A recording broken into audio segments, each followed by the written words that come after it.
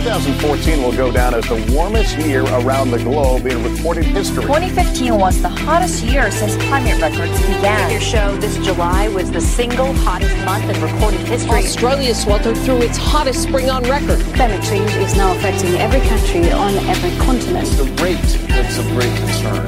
And what do you put that rate down to?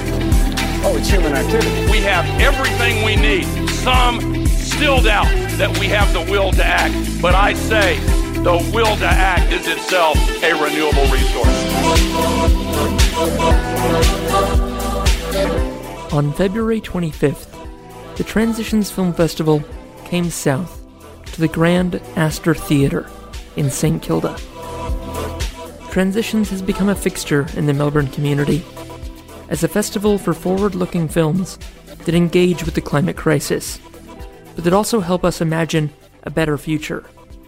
The film that was shown that night, Anote's Ark, grapples with the stark reality of life in the Pacific nation of Kiribati, the existential threat these islands face, and the horrifying truth that it's only a matter of when, not if, rising seas make life impossible on these islands, before they are swallowed completely.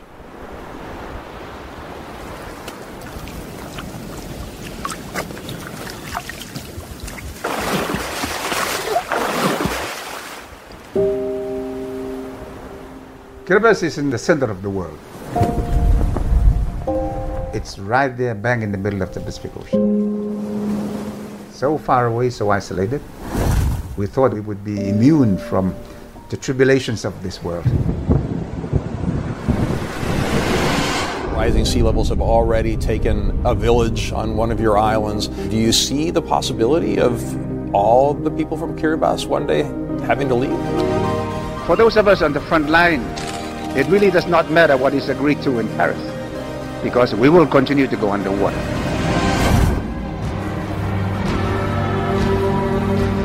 If it is a foregone conclusion no matter what happens, what's the point of a deal now? Well, what's the point? Well, we need to survive. What is going to happen to us is going to be the fate of the rest who will follow.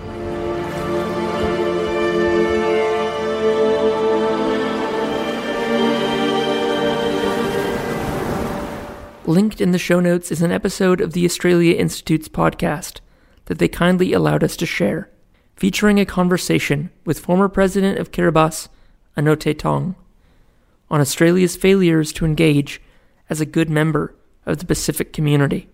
While in the Melbourne suburb of Port Phillip, we can feel far from the threat of imminent loss, from flooding tides and hurricane winds. The post-screening panel gave me the opportunity to talk to 3 residents about how we feel that truth and what we do with that knowledge. I'll take you now to the event, with thanks to Daniel and the whole Transitions team, and the good folks from Sustainable Port Phillip who pulled together the event, and who were thanked by name at the end of the panel. Enjoy. What an amazing film. We've got a big job for us tonight to follow that. Luckily, we've got 2 proud sons and daughters of Port Phillip here tonight, and 2 older... 1 interloper and 2 interlopers from up north, Wurundjeri country. There you go. Good. And what we're going to do is not really dive into the themes and topics of this film we just watched, because, well, that would be a whole night, I think, and there's a lot to chew on. But instead, because, this is the first time there's been a Transitions Film Festival event in Port Phillip, this far down south, amazing, we're going to talk a little bit about local issues and the local scene and the climate community down here. Just for my own interest, who here has been to a Transitions Film Festival event before? Anybody? Show hands. Okay, good. A third, maybe half? All right. Who here has heard of Climactic before? Anybody? That's just for my own sake. That's cool. All right. That's a little podcast I started nearly 2 years ago now. I started it mainly here in Port Phillip, chatting to city councillors on Port Phillip Council, talking to people like FAM at the Port Phillip Eco Centre. I was basically just trying to get a handle on what the climate community here was, where I could fit in, really sort of what people were doing about this massive climate crisis we're facing, And it's been a source of inspiration and hope, and those two things mainly. Sometimes a huge dose of like, I'm not doing enough-ism, but you get that way in the climate community. You can always be doing more. But tonight, I think we're going to mainly be speaking about what people are doing about the climate crisis and how you all can be involved, but also how you can begin to know more about what's happening in your local community. So we can watch this film, we can be shocked and appalled and really empathetic to the people of Kiribati, and we can say, wouldn't it be great to have another 100,000 people in the city of Port Phillip? We're going to have that population growth anyway. Why not those people? They look amazing. But honestly, there's so much we can do within our communities now to get ready for the future that's going to be facing us as well, and that we need to be doing. So let's get into it here a little bit. And one of the major topics that I kind of was chewing on after that film was that feeling of feeling small in the face of such a massive issue of the climate crisis. Now, I'm kind of curious from my panel here, who I haven't even introduced. I'm a terrible host. I'm sorry. We have Charlie. Hello. And Charlie, so just talking about intersectionality quickly here, what did we see before the film, if anyone didn't catch you in your star turn up on stage, or also So my film was the last of the 4 short films, which was 11 years, which was basically a visual interpretation of how young people image climate change and how their views are on it and everything, and how they see older generations and their attitudes and stuff. And very good. And Julia, so what do you do when you're not here on film panels at the Astor Theatre? I work as a youth worker for youth projects, and then also on the City of Port Phillip's Youth Advisory Council, so work a lot with Lisa and the City of Port Phillip team. Fantastic. Doing advocacy stuff with youth. Very good. Julia, let's have you hold it up. Sorry. You got a nice big voice with this thing. That's good. And Fam, and what do you do when you're not here at the Astor? So I work for the Port Phillip Eco Centre, where I'm the marine biologist, so I do lots of citizen science projects there. And the Eco Centre provides a base for City of Port Phillip people and people from all over the state, really, to come and nurture and hatch environmental solutions to, for example, the climate crisis that we're facing at the moment. And we tend to concentrate, on climate change, but also in particular Port Phillip Bay and the waterways and catchments in Melbourne that lead into Port Phillip Bay as well. So we're all doing big things and important things, but just speaking kind of as people who've just watched this film, how does that sentiment of feeling small in the face of something like this, how does that kind of resonate with you? How do you respond to that? Because when I watch this, I'm just like, what is a small island nation of 100,000 people going to do against this, much less one person, me, sitting in the audience? It's a challenging film. How did you kind of feel while you were watching it, Charlie? Well, whoever's ready. It's kind of funny because I haven't even heard of these islands before, which is crazy, and how these people are going through this crisis, and that it's interesting how it is talked about a lot, climate change, but it isn't talked about a lot about who is being affected by it. It's more about the planet's warming up, it's getting hotter, bad things are happening, but we're not really looking at how people's lives are actually affected directly from it. Yeah. Really good point. How about you, Julia? How did this kind of sit with you? What were you kind of reacting to in the film? Yeah, I think it's easy as young people and just people in the community as general to feel really overwhelmed by this issue just in general, and the climate anxiety that's associated with that. And I think that, as individuals, we can feel constantly like we're not doing enough. And then that juxtaposition of the anger that we feel towards these big companies that are actually doing quite a lot to contribute in terms of pollution. But I think just reminding ourselves that individually we are just one person, but I guess what I take away from that film is just that these amazing communities that can just work together and actually advocate for themselves, and just we're all going to be impacted by this issue. It's not no one's exempt from climate change. It's all That's right. And And Fem, sort of with your scientific background and your position in the community as an educator, watching this film, was there anything that was maybe new to you or that you're now going to incorporate into the message you share with the community? Yeah, well, what I find really interesting is that we seem to use words like climate justice for communities that are not our own. We tend to say, oh, climate justice for, these island nations. And as we have seen with the recent bushfires, that started over Christmas, we are now also the affected people. So it is really rapidly coming home to us now that, climate change is not just out there affecting people out there, but it is now here in our daily lives, and it is affecting us just as hard.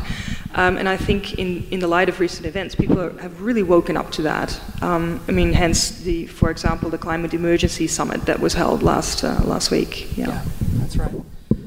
The opening shots of that film, the beautiful aerial photos, the look at the water kind of winding through the villages, and then when you see the storm damage and you kind of see that shot again, you realize the profound vulnerability.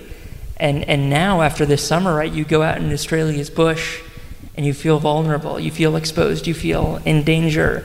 I'm sure working by the bay like you do and like we all live, we're exposed as well.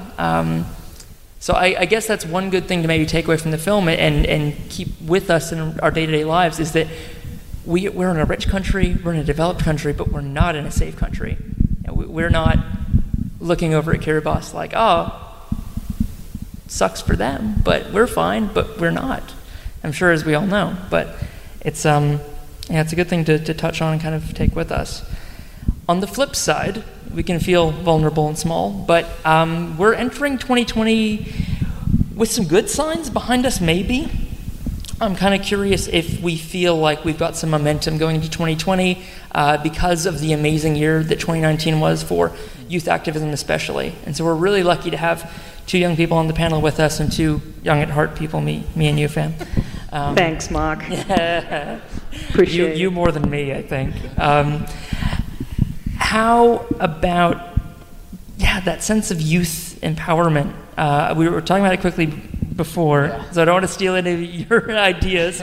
But how's the year looking ahead for you, Charlie? Well, just from last year, and I got my initial passion from going to one of the first school strikes last year, and I went there thinking, oh, it's gonna be this cool event, but seeing thousands of kids just marching down in the streets of Melbourne just had this sense of empowerment, but also this responsibility for our generation to do better than the last, and making sure that our future families that can have just as bright as futures that we can, and everyone else has been able to. Yeah.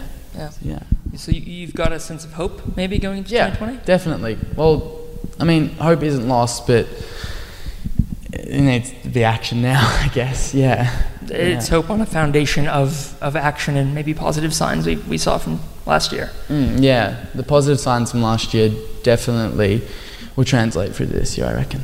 Excellent. So, Julie, I'm kind of curious with your work as a youth worker, kind of what you think about your generation and your cohort. Have you seen kind of that passion that's lit up Charlie a bit here with? Have you seen that in other people? Yeah, and I think even just on the scale that grew as well. The first strike that I went to in 2018, I think there was 1,500 people, and then last year in Melbourne there was 150,000 just in Melbourne. So in 1 year that is completely exponential growth. We can do it again. Just next time bring 100 of your mates, and we'll do it again. But just seeing, I guess, the speed and velocity of this movement, but just because young people are at the centre of it, and it's this amazing driving force that's, I think the biggest, all the signs that you see at the climate strike are, if you don't act like adults, then we will. And I think that's the big takeaway of this whole movement is that young people have been sitting around for decades waiting for our politicians and our leaders to act, and they haven't been. So it's up to young people that are committed to making sustainable change to advocate for it for themselves. That's right. Fam, I'm curious as a young at heart person. I'm sure, have the school strikes of 2019 been inspiring to you? It has really touched me deeply. And I kind of feel like I should apologize to you guys because, I represent the cohort of adults here, and I think it is an absolute travesty that we have, as adults, have failed our children so deeply that they feel like they have to take the adult actions of going out on the street and doing all these actions, taking time out of the school, out of their education. When I was 13, all I wanted to do was ride ponies. Because I thought my parents and their generation and my grandparents, they got this. When I grow up and I get to make the decisions, I'm going to, live my life and the world is my oyster. And to now see that the generations before us, to which I count myself as well, have failed you guys so deeply that you feel that you need to be out on the street instead of riding ponies, that is a bloody tragedy, and I apologize for that. Really, that it has touched me deeply, all these people on the street. And that's a really powerful sentiment, and it resonates a lot with me, and I know from talking to other people, and mainly adults later in life, and that resonates a lot with them. But I can imagine as a young person, you're just like, okay, thank you for the apology.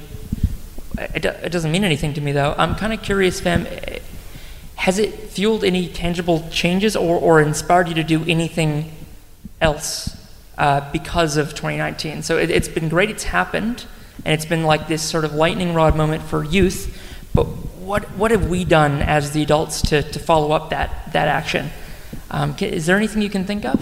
Yeah, well, I mean, I don't know what it's like in your circles, but I hang around with a lot of enviro hippies, right? So it has spurred so many conversations all over the place. Conversations for climate, dinner parties where people are really getting together and opening the conversation, even with the people in their family that are not really responsive to these things. So people are way more awake and way more onto it now. And personally, well, I guess also I have the privilege of being able to work for the Eco Center. And today we actually had an all-staff and committee workshop day where we're really asking the questions, how can we support our young people as an environmental organization? Because Greta Thunberg is still traveling around the world, still saying to adults, you're still not listening. Mm-hmm. You're not listening. So I'm thinking maybe we should even change our education approach, because education has always been like, okay, this is us the adults teaching you young children how to do things. I don't think that counts anymore in this context. We need to sit down and listen to what you guys, young people, have to say. And we, as the people who supposedly have, the majority of the power to change things, need to give you the tools and the resources that you need to dream this new world into being. And that's what I've really changed my thinking of how I approach education and how I approach my role as an adult. And it has gone from teaching and educating to empowering and to giving you guys tools and be more of a facilitator than anything else. Yeah. Outstanding. And that's one interesting theory to change. There's a big conversation around that. I'd say education is something that always comes up as probably the most empowering and powerful thing we can do to start making systemic and long-term changes. I'm kind of interested if we should, like Montessori style, turn it over to the kids, or instead teach like there is a real crisis, and teach not like, okay, it's not business as usual, it's 10% better. No, teach like, this is how we mobilized in World War II, and this is how we're doing it from next week. This is how you plant a victory garden. This is how you'd never go to the supermarket again. Yeah, what do you guys think? Like, what do you need as young people? What do you need from the adults in your life? Well, I guess that's like the biggest question at the moment. But I guess it's hard to change minds of, older generations because they've been brought up with these fixed opinions of the world's changing and everything, it's natural processes, but like it's hard to put that actual stuff in mind that it's actually the result of them and their actions and the way that big businesses go about it and everything, and like it's it's a difficult question, and I'm still trying to figure out how to change the minds. It's hard. Yeah. Yeah, I think encouraging just community awareness and just community education in general. So like not just like how to cope with climate change, but how to make sustainable like everyday changes in your life, and just general information about like how to recycle and where you can recycle, because a lot of people just don't actually know that information, and there isn't a really good, unless like City of Port Phillip has a great public resource, but not every council has that available. So I think just increasing the opportunities for that to happen, and also just giving young people a platform, because I think we're constantly silenced by like the media and politicians, and I think it's always, I guess, made like it's like a thing that we just couldn't possibly understand. It's always like, oh, it's too complex for you, or it's something that's out of your realm of, like it's, you don't need to be concerned about this, and you don't need to bother, it doesn't need to bother you, but it does impact us, and we've actually read the science, so we are concerned. It was a huge question. Thank you for asking it. Yeah, sorry to spring that on you guys. No, I thank you for it, and very well taken. But it is, of course, it's a multi-layered thing, and you have to kind of, to make any tangible progress, we have to really talk nuts and bolts of things and very tangible things. But it's really good sometimes just to throw out a big question and use your mind bike a little bit, see where you go. I'm curious. We've got call it 5 more minutes maybe. That was a quick half an hour. I'm curious among the attendees tonight and I should do this at the start of any talk I do or any opportunity like this. A bubble check. Did anyone bring anyone tonight who's not like, already a sustainability person, a green person, a climate change aware person? Did anyone like press gang a friend, like frog march them? Yes, excellent. I want to start doing this more because I think, yay, well done. Thank you for coming. Yes. I'm curious, question for the panel. That film, how impactful and powerful is that? Can you actually imagine anyone in your lives that if you made them sit and watch that, they wouldn't be affected by it?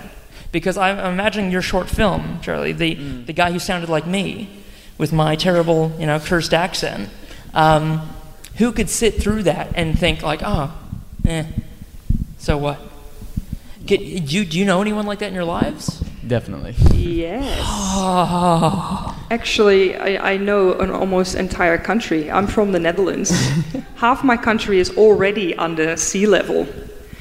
And there seems to be an incredible trust in the technology that we're just going to build the dikes higher and then it's all going to be okay. And I don't think I buy that anymore. So, I don't know, maybe they should all see this film. I asked for a person and you raised me a country. Well done. Oh my God. I can probably think of people in my life as well. So I'm kind of curious with maybe talking quickly about where our personal passions kind of intersect with climate change, what we want to do that has probably the most impact, or where we want to find our impact and find our space, and maybe where we found it within Port Phillip. So if other people are like, oh yeah, that's my thing too, that's my passion, that fills my cup, there is something in this area I can get involved in. Charlie, for you, acting, making short films, like what's your dream for this? Well, my dream is like when I make films and everything is to, put out a message, and hopefully people will read that message, and in a way, because I don't like having this, this one message in my films. I like to have this, people can like sit there after and figure out, what they took from it and what they can like think about it and everything. And I just hope that people can, take a positive thing out of those things. So that's, what I'm looking for. Causing thought, causing introspection. Yeah. Good. Very exactly. Good. Julia? And I guess just encouraging young people to join like local council groups, and like you have, which is really you're walking that walk, and thank you for doing that. That's great. Thank you. But also civic engagement, yes. If it's not to that full extreme, but also just giving young people the opportunity to, like send letters and petitions to their local MPs, and just represent their voice in other ways, because even if they can't vote, like their voice is still very, very important and still matters, and it should be listened to. Very good. And it's probably obvious how science and citizen science and education coincide, but what else do you do? You're also, you like getting out in nature. And oh yeah, I'm always somewhere in the sea, whether it be scuba diving or surfing. But I think when it comes to local issues in the city of Port Phillip, I mean, we invite anyone with good ideas or anyone who wants to have a conversation, please come to the Eco Centre, come and talk to us, because we are all about listening to what is happening in the community. And since we are an independent not-for-profit organization, even though we are supported by the city of Port Phillip, we're still independent. We're quite nimble and we can move quickly on local issues. And we really want to have conversations with the community. We want to know what lives there. And we do quite a good job of that already. But the conversation can always include more people. And so we're always really happy to host Julia and her crew and all the young people at the Eco Centre. And I would really want to offer that as a hub to hatch all of these new ideas about how we're going to make this future safe for everyone, not just for people, but for the other than humans as well. Fantastic. Well, can I...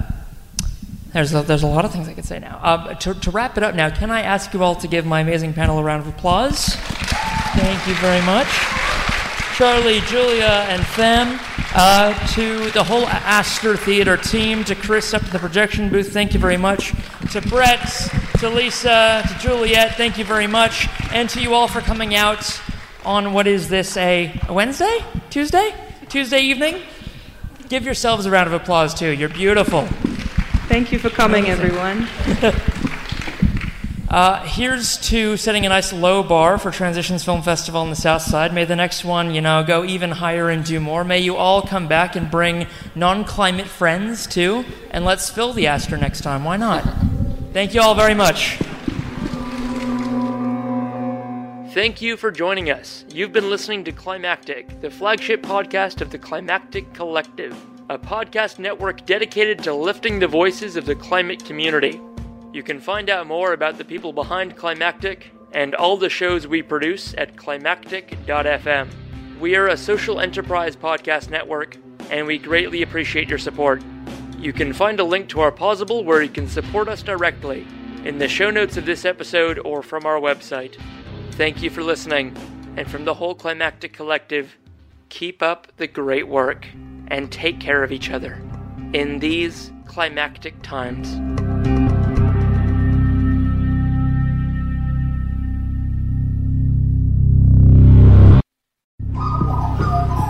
The Climactic Collective.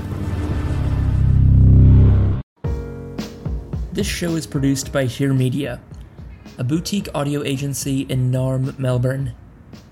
To learn more and get in touch, head to hearmedia.studio. That's HERE media.studio.